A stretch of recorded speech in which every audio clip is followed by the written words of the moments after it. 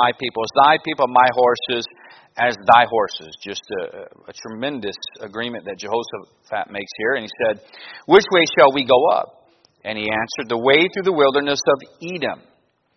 So the king of Israel went, and the king of Judah, and the king of Edom. So we have three armies now. Not just two, three armies. Edom, Judah, and Israel. They've combined.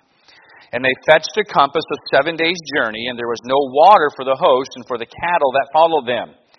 The king of Israel said, alas, the Lord hath called these three kings together to deliver them into the hand of Moab. But Jehoshaphat said, is there not here a prophet of the Lord, that we may inquire of the Lord by him? And one of the king of Israel's servants answered and said, here is Elisha, the son of Shaphat, which poured water on the hands of Elijah. And Jehoshaphat said, the word of the Lord is with him. So the king of Israel and Jehoshaphat, the king of Jehoshaphat and the king of Edom went down to him. And Elijah's response is strong. And Elijah said unto the king of Israel, what have I to do with thee? Get thee to the prophets of thy father and the prophets of thy mother. And the king of Israel said unto him, nay, for the Lord hath called these three kings together to deliver them in the hand of Moab. And his son was not as wicked actually as his dad. He was not as wicked as Ahab. He actually removed the high places. He even tried to stop Baal worship when he came into power. But he never turned to the Lord. He still kept, if you go all the way back to when the nation split, when the nation had their rebellion under Jeroboam, who had set up the false worship, the gold calves, he never left that. So what he went back to, when he turned from the wickedness of his father, he just went to the wickedness of Jeroboam. He did not make an effort to go back to Jehovah God. And but there was some conscience to this man different than his father Ahab. So anyhow, verse 14, Elijah said, as the Lord of hosts liveth, before whom I stand, surely were it not that I regard the presence of Jehoshaphat, the king of Judah, I would not look toward thee nor see thee. But now bring me a minstrel. And it came to pass when the minstrel played that the hand of the Lord came upon him. And he said, thus saith the Lord, make this valley full of ditches. There's the solution. Verse 17, for thus saith the Lord, it gets better. You shall not see wind, neither shall you see rain. Yet the valley shall be filled with water, that ye may drink, both ye and your cattle and your beasts. And this is but a light thing in the sight of the Lord. And he will deliver the Moabites also into your hand. Let's stop right there. Father in heaven, Lord, I ask your blessing upon the message tonight. Lord, I pray to be glorified and honored. Lord, please use this to help us, to draw us closer to you. I pray for your mercy and your grace and your help. Please, Lord, control what I say. And I pray this would help us. If there's anyone here who has never truly been converted, Lord, I pray for that conviction and that drawing, that even this evening they repent and place their faith in Jesus Christ. Lord, I pray this in Christ's name. Amen. All right, so we have these three kings that have gathered. Let's put the picture of this together. King of Edom, king of Israel, king of Judah. They're traveling through the valley. They've been out 7 days and they're out of water. There's been no rain. There's a drought taking place. And so they have numerous problems all coming up to a head. All of them are deadly. The most pressing one is no longer Moab, but it is the water. You can't go too many days without water, and they have no water. Think of the multitudes that are present in the valley. There's nothing there. It's hot. It's dry. There's no water. The horses have no strength. They have no strength. And they have the world's dominant army of the day that they're going to be confronting anytime now. So that's what's taking place. That's finally when the king of Judah says, we need a prophet. And somebody speaks up and says, listen, Elisha is close by. And so they, as we read, they have their meeting with Elijah. Elijah is stern. He lets the king of Israel know, you need just go back to the prophets of your mother and your father. As a matter of fact, if Jehoshaphat was not here, I would not see thee. I would have nothing to do with thee. And there's also, you also see the power of music here. It's interesting, isn't it? This is a prophet of God. And the first thing he asked for was a musical instrument to come in. And then he gives the advice. He says, this is what the Lord is directing. This is what the Lord has said. The valley we're in right now, make it full of ditches. Get out your shovels and start digging. And then he makes it even a stronger statement. He says, you're not going to see wind. By the way, you're not going to see rain. No wind, no rain. Dig your ditches. He said, the Lord will bless and it will solve. He will provide water. And he let them know that it will also tie in with Moab. And if we read on, that's exactly what happened. So, anyhow, the kings head back. They instruct, if we would have read on, they instruct their army. All the soldiers were commanded, dig ditches. That's what we got to do. We heard from God, dig ditches, so they all start digging ditches. They dig their ditches, and sure enough, the Lord blesses miraculously. There is no cloud, there is no wind, there is no rain. Miraculously, once they finish digging their ditches, the Lord miraculously filled those ditches with water. So they're there 1 second, the ditches are all dug. What do we do now? Bam, they look over, they're all full of water. It solved all their problems, and they didn't even know it yet. Had we read on, of course, that provides water. They're no longer dehydrated. Their strength is going to increase immediately. And then, after the ditches were full of water and they're refreshed, the king of Moab arrives from the mountainside. And he looks down into the valley, and he sees the water. But you know what? There's been no wind, and there's been no rain. So you know what he concludes? It's blood. Those three armies just turned against each other. So when he heads down into the valley, thinking he's getting the spoils. They're not prepared for battle. Those three armies are fully prepared for battle. And so it leads to Moab getting crushed. To the point, it was so, they were chasing them. It got so severe, if you read on in the chapter, that the king of Moab, to try and stem the slaughter, he goes to his false gods, and he offers up his own adult son as a sacrifice to try and stem the slaughter that they're under from these three armies. So, what I want you to think about today is this. Let's say you're there. You're just in the army. You're in the cavalry. You got a horse. You're there. You've had several days without water, maybe as many as 3 or 4 now, because the water's run out. You have nothing. You haven't had anything. It is hot. It's probably, I would guess, 93 to 97 degrees outside. You haven't had any water at all. You have very little strength. All you know is the leaders of the nations, they're seeking this prophet of God. And now comes back word from the prophet of God. And this is what the preacher told him to do. Dig ditches. That's what we got to do. Dig ditches. So if you're there, you get off your horse and you've grabbed your shovel. I have a question for you. How deep would your ditch be? Would you be like, listen, this is going to work. This was a prophet of God. This is God's hand is on him. This is Elijah. I am digging a ditch. Or you've been like, this is ridiculous. Why do we even go to church 3 times a week? What are we doing? How deep would your ditch have been? Now listen to me. One of the main reasons, there's several reasons involved. This certainly isn't exhaustive, this reason, but this is a biggie. This is like a top 5 reason we fail to genuinely see God's blessing on our life is simply because we're not digging any ditches. We're not preparing for God, putting ourselves in a place where God can bless us. Because what we see throughout Scripture, not just the example that we give it in this literal story, this little event that took place that gives us a really good spiritual principle. The fact is that when we do our part, God does bless. But there's things that He does give us to do in order to have those blessings of God on our life. So we have to dig our ditches in order to see God's blessing. But we don't see God work many times simply because many times what we want is a blessing first. And then we'll serve. We get it all out of whack. Or we have things that are going to hinder that I'm going to do. Faith? No, I don't want to do this. I actually had a guy tell me one time in counseling. A situation got to a much greater degree than what it should have. And I had asked him. I said, brother, why did you not come to me earlier?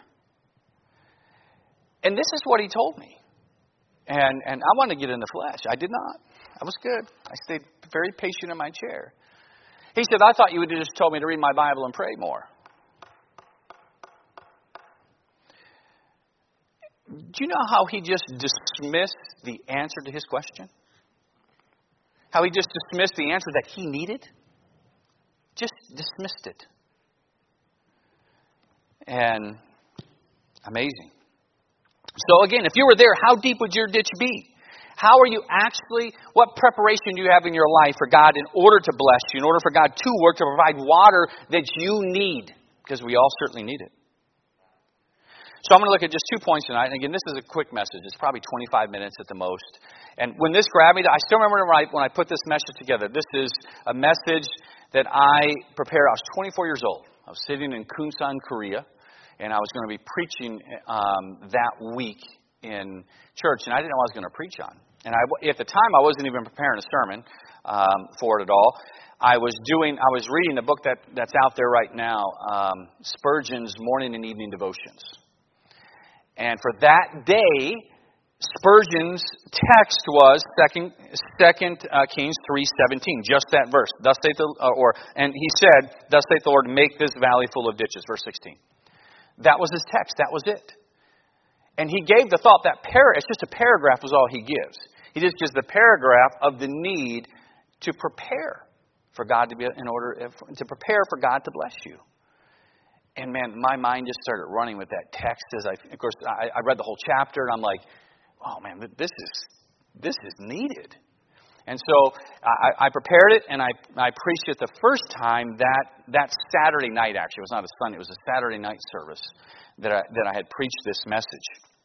And so what I put together is just 2 thoughts when I was meditating upon this. It was a topical message. I wasn't driving just from this text. It was one.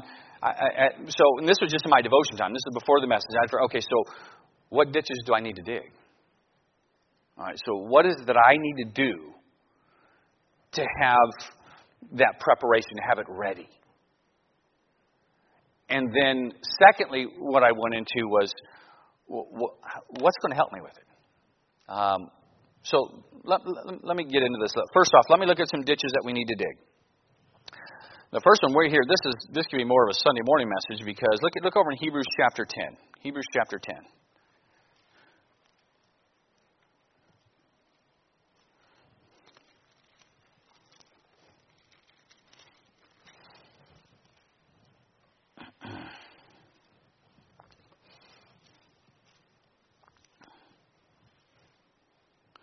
There's many verses we can go into for this point. We're just going to look at one.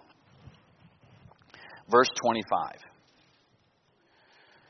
It's probably a verse many of us could quote, Hebrews 10:25. Not forsaking the assembling of ourselves together, as the manner of some is, but exhorting one another, and so much the more as you see the day approaching. The need to assemble. The need to be faithful to church.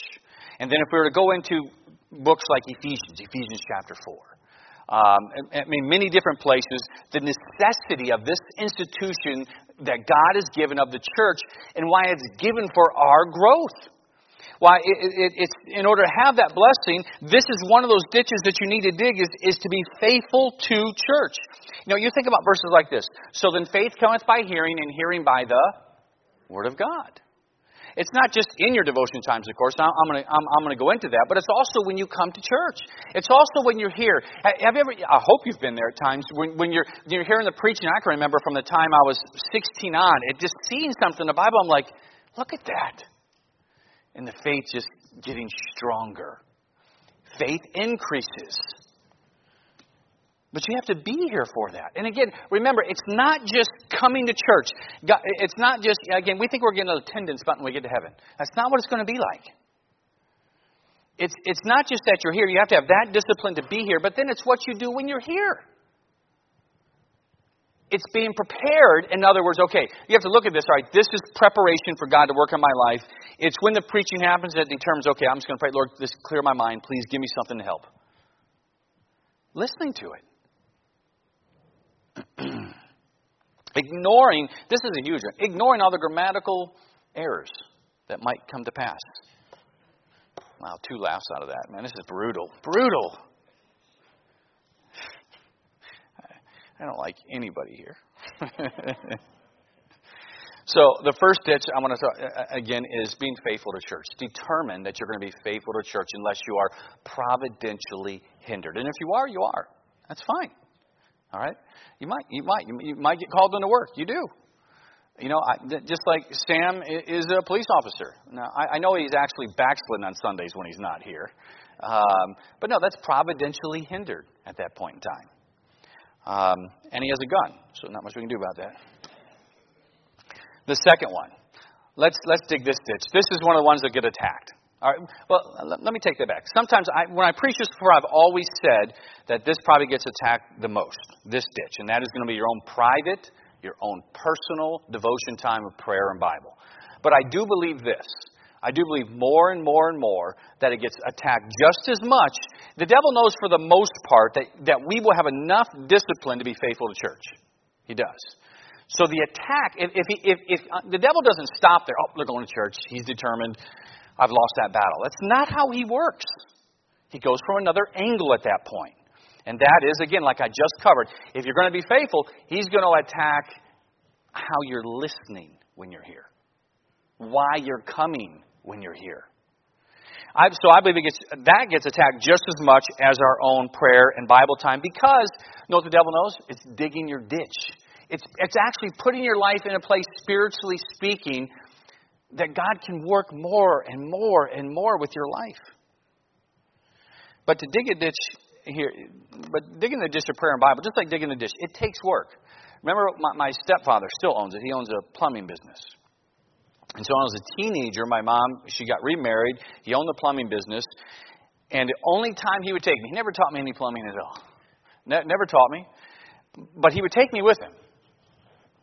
I'm not kidding. If a ditch needed dug, that's when I went. That's when I went. He'd have the shovels ready, and it was just miserable. Because it would be these enormous lines. I'm like, go get a backhoe. I mean, rent a tool. I don't want to go out here and do it. You're going to take me to McDonald's afterwards is what I'm going to get for this. And he would pay me some money, of course. But I couldn't stand that. I'd get out there and see, it was hard work. And at the time, it just seemed like such a waste of time. I mean, just digging and digging and digging. So some of these times, there's times that discipline does come in.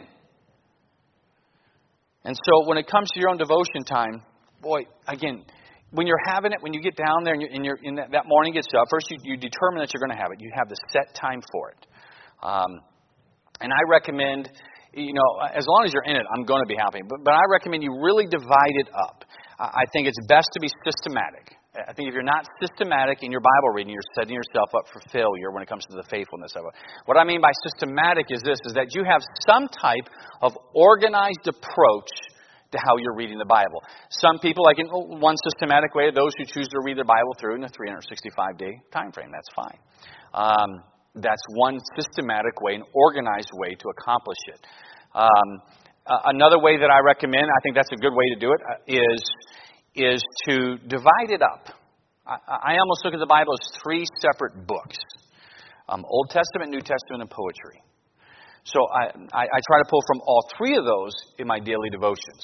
So I separate Psalms, Proverbs, Ecclesiastes. That's almost like one book for me, then the Old Testament and New Testament.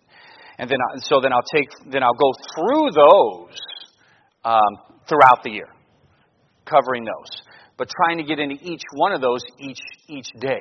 And I think that's much more, for me, that was much better help than just going through it because the bulk of your time then is going to be in the Old Testament. All right? The bulk of it, if you're just going to go through and the bulk of your time is going to be that's where it's going to be. And we need every word of God, but there's not a person that wouldn't disagree. It's not counting Psalms, Proverbs, Ecclesiastes. Some of that meat for us, book of Romans, Galatians, Ephesians, Philippians, Colossians, Hebrews, James. There's so much there. I would prefer you in that every day and not just 3 months out of the year. All right? And just like there's much we need in the Old Testament, be reminded of like when you're coming through 2 Kings and you're reading that. I mean, that strengthens your faith when you see what God did. So we need that too. So I'm saying I think it's good to kind of divide those up a little bit. And be in all of those. And then you have to determine to be faithful to it. And then when you do it, again, it's what you do with it. It's not just the faithfulness. It's not just saying I'm going to do it every day. It's what you do when you read. It's what you do when you pray. And I know that from experience because of my own failures. I know that I've been down there praying and I'm going to sleep now. That's all that's going to happen. Early in the morning, you can get tired.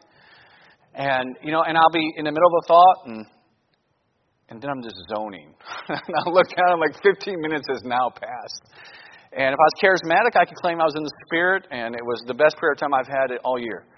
Or my mind runs. In the middle of prayer time, I'll thoughts hit, and next thing you know, I'm running on this thought. It's just going and going and going and going. I'm like, oh, man, I got to get back to this. Stay disciplined. And you know what helped me solve a lot of that, by the way? And those who've been in counseling, I tell you this. Pray out loud. Just don't pray so your family can hear you, wake everybody up so they know you're spiritual. Don't do that. My goodness. But pray out loud. Just a soft voice. Pray out loud. It helps you to concentrate on your prayer. If you're praying in the morning, which I strongly recommend devotions whenever you get up. I think that's the best time for it. Pray out loud. That will greatly help you concentrate and have a stronger prayer time when you're doing that. So, and then the Bible, when you're reading, read it then. It's not a magic book. I mean, there's times when preachers preach this book, they preach it like it's a magic book. Like you open it and poof. And so Christians come with that expectation to it, and they're like, I got nothing. Because you're looking at it like a magic book. It's not a magic book. It's not what it is. When you come to it, one, you read it. All right? You read it. And then you go through, and if you have, and I'll do that. If I'm reading in my chapter, I'm like, as soon as I finish one of the chapters that I'm going to be going through, whether it's several or what, I'll stop and all right, what did I just read? And if I don't know, I read it again. All right, and then so you got through, you read it. And then what I strongly recommend you do that at that point in time is you need to meditate upon that. You say, so how do I do that? Look for one major thought from your reading. Whether it's in the Old Testament, something from the poetry, something from the New Testament, just one. Just grab one. Don't be super spiritual, I want to grab 7. Because that'll last 2 days and you're going to go back to nothing. Just grab one. And think about it throughout the day. I've mentioned this before from the pulpit. To help with it is this. And I heard a pastor do that back when I was in my early 20s. And I did it, and it is amazing. He had said, he was preaching the same idea. Make sure you think about what you read for that day. And he had said, give yourself a color to remind you of what you read. That whenever you see that color, you'll meditate once again about that thought that you had. And so mine was blue. So I saw blue all day. But pick whatever color you want. You'll see it all day. The Lord will put it before you all day and think about it. And that was also how I got the idea as my kids were getting older and they were now readers in the home. That's when I changed our family devotion structure. The family devotion changed at that time. It was not just instructional from me. And again, that's something I think you keep short. You keep it there. You keep their attention with it. Sing a couple of songs when they're smaller. That might fan out a little bit as they become teenagers. You want it to be a help. It's not just the discipline of it. All right, it's almost like kids are afraid of the Bible because it's almost used as this disciplinary means in a home.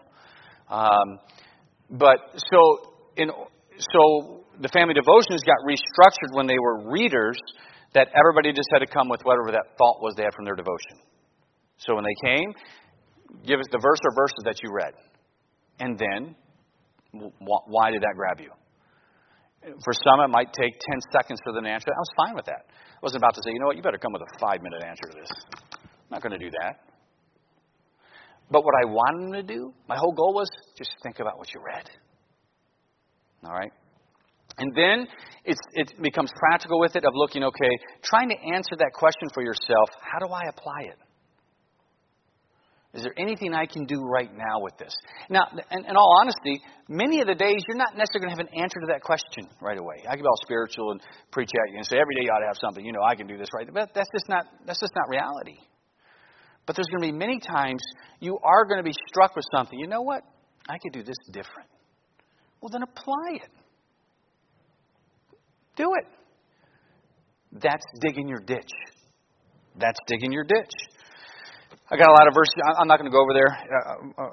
But it helps us prosper. Psalm chapter 1, we know that. We're to read it, 1 Peter 2. Study it, 2 Timothy 2:15. Study so the self-approved. And, of course, memorize it, Psalm 119:11. I mean, there's all the instructions to meditate, memorize, study. Do all that. All right, the third ditch. This one is becoming less and less in our day, and I think there's several reasons why. One, because we are becoming such a carnal culture, or what's the better word? Humanistic culture. The paradigm shift that has now occurred, the culture changing dramatically. Well, let me go to the verse first. 2 Corinthians chapter 6. And I think how this used to be preached when the country was more closer to God or had more of a biblical basis to it, sometimes wasn't necessarily scriptural, and it ended up leading to problems when our country went to this humanistic move away from God. And that is this idea of separation, and what do we do with it? So let's look at it's not the only text, of course, but it is a key text for the doctrine of separation. It says, verse 14, "Be ye not unequally yoked together with unbelievers. For what fellowship hath righteousness with unrighteousness? And what communion hath light with darkness? And what concord hath Christ with Belial? Or what part hath he that believeth with an infidel?" So as we can see, this is making a case that a separation needs to be in place in a believer's life. Okay? That's what it's doing. It's making that case. Verse 16, "And what agreement hath the temple of God with idols? For we are the temple of the living God. As God has said, I will dwell in them and walk in them, and I will be their God, and they shall be my people. Wherefore, come out from among them, and be ye separate, saith the Lord, and touch not the unclean thing, and I will receive you." By the way, you can see here, I mentioned this is a ditch. Here's the blessing that comes when you dig this ditch. "And I will be a father unto you, and you should be my sons and daughters, saith the Lord Almighty." That doesn't deal with our salvation. It deals with the closeness of the relationship that you're going to feel with God, that you're going to, let me rephrase that, that's a bad word, that you're going to have with Him as a result of digging this ditch. And so, I think figuring out how this one works, in some ways it's really easy. In some ways it's pretty clear cut. If you can be, obviously with any dating relationships, it's clear cut. You can't get into that agreement. Business deals that are coming in with secular, anything that's going to that is obvious coming into an agreement with an unbeliever that's going to hinder you. Now, here's how you need to draw the line in your own life. All right, because we had certain things. Let's put it this way: that I believe in the past that were preached on from a point of separation that was very hard to necessarily find a biblical basis for it. Although many of those things I would agree with, but it's how I think they're going to the wrong authority to establish it, and then as things changed, that fell through when holes were poked in different things. So let me explain. I've talked about it before. There's a difference between convictions and standards. Many of those convictions and standards that you will set up in your life will have to do with the idea of separation. Okay? With how you're going to separate. It's not isolation, by the way. It's separation. Huge difference. We do live in this world. It's not like the one church did here back in the 90s and selling your church property, going north of Talkeetna and buying a compound and living in it. That is not what's going on here. And yes, an independent fundamental Baptist church did that in the 90s here in Anchorage, Alaska. It's not isolation. The reason why separation is given is for one word for you: protection. You have a flesh. It likes the things of the world. It is prone to the lust of the flesh, the lust of the eyes, and the pride of life. That's a reality. You can't ignore that, or your Christian life will suffer every single day. Therefore, you have to put things in place if you want to dig this ditch. If you want God's blessing, many people just don't want it. It just amazes me. How would you not want the Creator? What I was going to do tonight, I just couldn't get it together. I should have. I did have time. I just got sidetracked with other stuff. Didn't matter. I wanted to show some of the pictures from that new telescope, and that thing just incredible. The pictures that are coming out of that, just amazing. But why would you not want the Creator of everything blessing your life? Really, I don't get that. So back to separation. So the idea is protection. It is you saying, okay, these are things that should be in my life that will protect me in this area. so that I don't have something developing that's either can be testimony related or personal related on a friendship level that could hurt me. Because it's very true. Some of the times this gets knocked, and I'm just shocked. We underestimate the power of our own flesh, just like Peter did. You underestimate the power of your own flesh. It is a whole lot easier to pull someone down than it is to pull someone up. A whole lot easier. So you have to make, when it comes to the thing of separation, you have to think, okay, the purpose of this is to protect me. I got to dig this ditch. So then you put things in place in your life that serve as protection. Even though those things you put in up as protection, they might not be sin in themselves. There might not be one thing that I can go, that's like a lot of people, you show me where this is sin. As if that's the great deal standard for it. Sometimes I said, really, do you not get it? It might not be something that I can go to Scripture and say, yes, this is sin. But it's a matter of saying, all right, but what is going to help me the best with my spiritual walk? It's not how close can I get. It's not how worldly can I be without crossing the line. It's okay, Lord, what is right? And then putting those things in your life. Even though you set up a protection. Say, okay, I'm not going to do this. All right? Again, it's not that thing might be sin. That's obvious. We're not to do sinful things. But you might establish things that aren't sin of themselves, but you put them in because you can see, listen, if I don't, I need the protection. I shouldn't do that. Does that make sense? And so the purpose of separation is to protect you. It is to protect your testimony, to protect your own walk with God. So you put things in place to do just that. Sometimes it's not clear cut as, well, that's sin and this isn't, so I can do it. No, that's not all there is to the Christian life. It's not just a question, is it sin or is it not?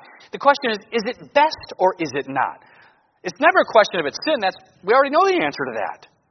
Is it best or is it not? And because we all walk differently, I will say this, it is true, some things that we all might have different levels of that. Okay? And to go from there. All right, so let me go on. This is going longer than I thought it would. So point number 2 is the longest one is a good hour. We'll be here. No, I just want to give you a couple of helps. I'm going to give 3 helps to digging your ditch because it's never fun digging a ditch. All right. And these I can take from the text. Okay. This is a sermon I could preach if I want to go expository or textual, a sermon from this text. These I derive from the text. What do you need to dig your ditches? Number 1, take the counsel of the man of God. All right? And let me preface this. I don't mean this in the extreme because I think it got crazy weird in the 70s and 80s with the counsel of the man of God as if it was God speaking. Okay? And to the point of pastors picking spouses and everything else. Now, if your pastor brings you in, he says, which if I was to do that, because it's extreme, I would have a general serious concern. So you really need to think about this. This is something this is not good. Wait for give this time. There's stuff here. Anyhow, take the counsel of the man of God. The people listened to Elijah. They dug the ditches. If they don't dig the ditches, what happens to them? They're dead. That's it. Day 8, they're dead. They have no strength to fight Moab. Moab shows up. He comes down to fight. They're not ready to fight. They have no strength. They're dead. If they don't dig the ditches, there's no water. Take the counsel of the man of God. Hebrews chapter 13, verse 7 and verse 17. And this is within the institution of the authority that the pastor has, because many times those lines get crossed and blurred. It's just crazy. But within that spectrum, take the counsel. Take the counsel. Listen. Number 2, also from the text, don't look at the circumstances. Do you know how many times people base scriptural principle because in their mind they don't see the circumstances happening, so they quit? They're digging their ditches. Did they feel any wind? No. Did a cloud come over the horizon? Nope. No storm was coming. They could have been there, been like digging the ditch Well, they said rain's going to, or it's going to be filled with water. So that might, in their mind, they had to conclude, if you ask me, if I'm there, that's what I'm thinking, well, it's going to rain. So they're digging their ditch, but the Bible is clear. There's no wind, there's no clouds coming, nothing. There's not a cloud in the sky, and they're digging their ditch. Had they based the counsel of the man of God on the current circumstances they were looking at, they wouldn't have dug the ditches. They would have waited until they felt some wind or clouds coming. Oh, let's dig. We can see how this is going to work now. And then they would have started digging. That's not what happened. They never saw wind, they never saw rain. But remember, that's also what led to their victory, wasn't it? Let's put it this way. Let's say that that's how God decided to fill those ditches with water. Because He could have. Let's say they dug them and then clouds rolled in and it poured. I mean, they'd have been thrilled. But think, when the king of Moab came, he said, there's been no wind or rain. That can't be water. These armies turned against each other. So the Lord used the fact, those circumstances, in a way those armies never realized. Do you understand that God's mind is so much greater than ours in His sovereignty? You can't figure it out, so don't try. Just trust Him. Just trust Him. Proverbs 3, 5, and 6 is true. Lastly, keep digging. Keep digging until the water's there. Digging's no fun, I know. But you keep digging. You stay at it. Moreover, brethren, it's required in a steward that a man be found faithful. Keep digging. Don't stop coming to church. Stay with your devotions. Put the things in your life. And don't let the devil come in this world we're living in that's pulling us more and more and more towards it. Keep those things in place. What text is that? I'm getting way too old. There's a text in here where Paul, it must be in Timothy, I think it was with Timothy. Paul encouraged Timothy. Let me look. He told him, what did he say? Where's that at? About, here it is. Continue thou in the things which thou hast learned. I'm in 2 Timothy 3. That's not. I mean, that's the same point I'm making, but there's a stronger text with it. There's even a stronger one, where he's encouraging him. What I have taught you, don't lose it. Don't forsake it. Stay with it. Those things that you have been taught, that you know are right, stay with it. Don't quit. We live in a day now, you think about this, don't think it's coincidence. We recognize on the outside world how authority is being challenged left and right. We have no trouble recognizing that. You know, we see the challenge with police and anarchy and people wanting to establish. Do you understand that same spirit, that demonic influence is also very active in churches? Forsaken against the different biblical authority that's in place. Things that have been taught, just forsake it. Listen, if you know,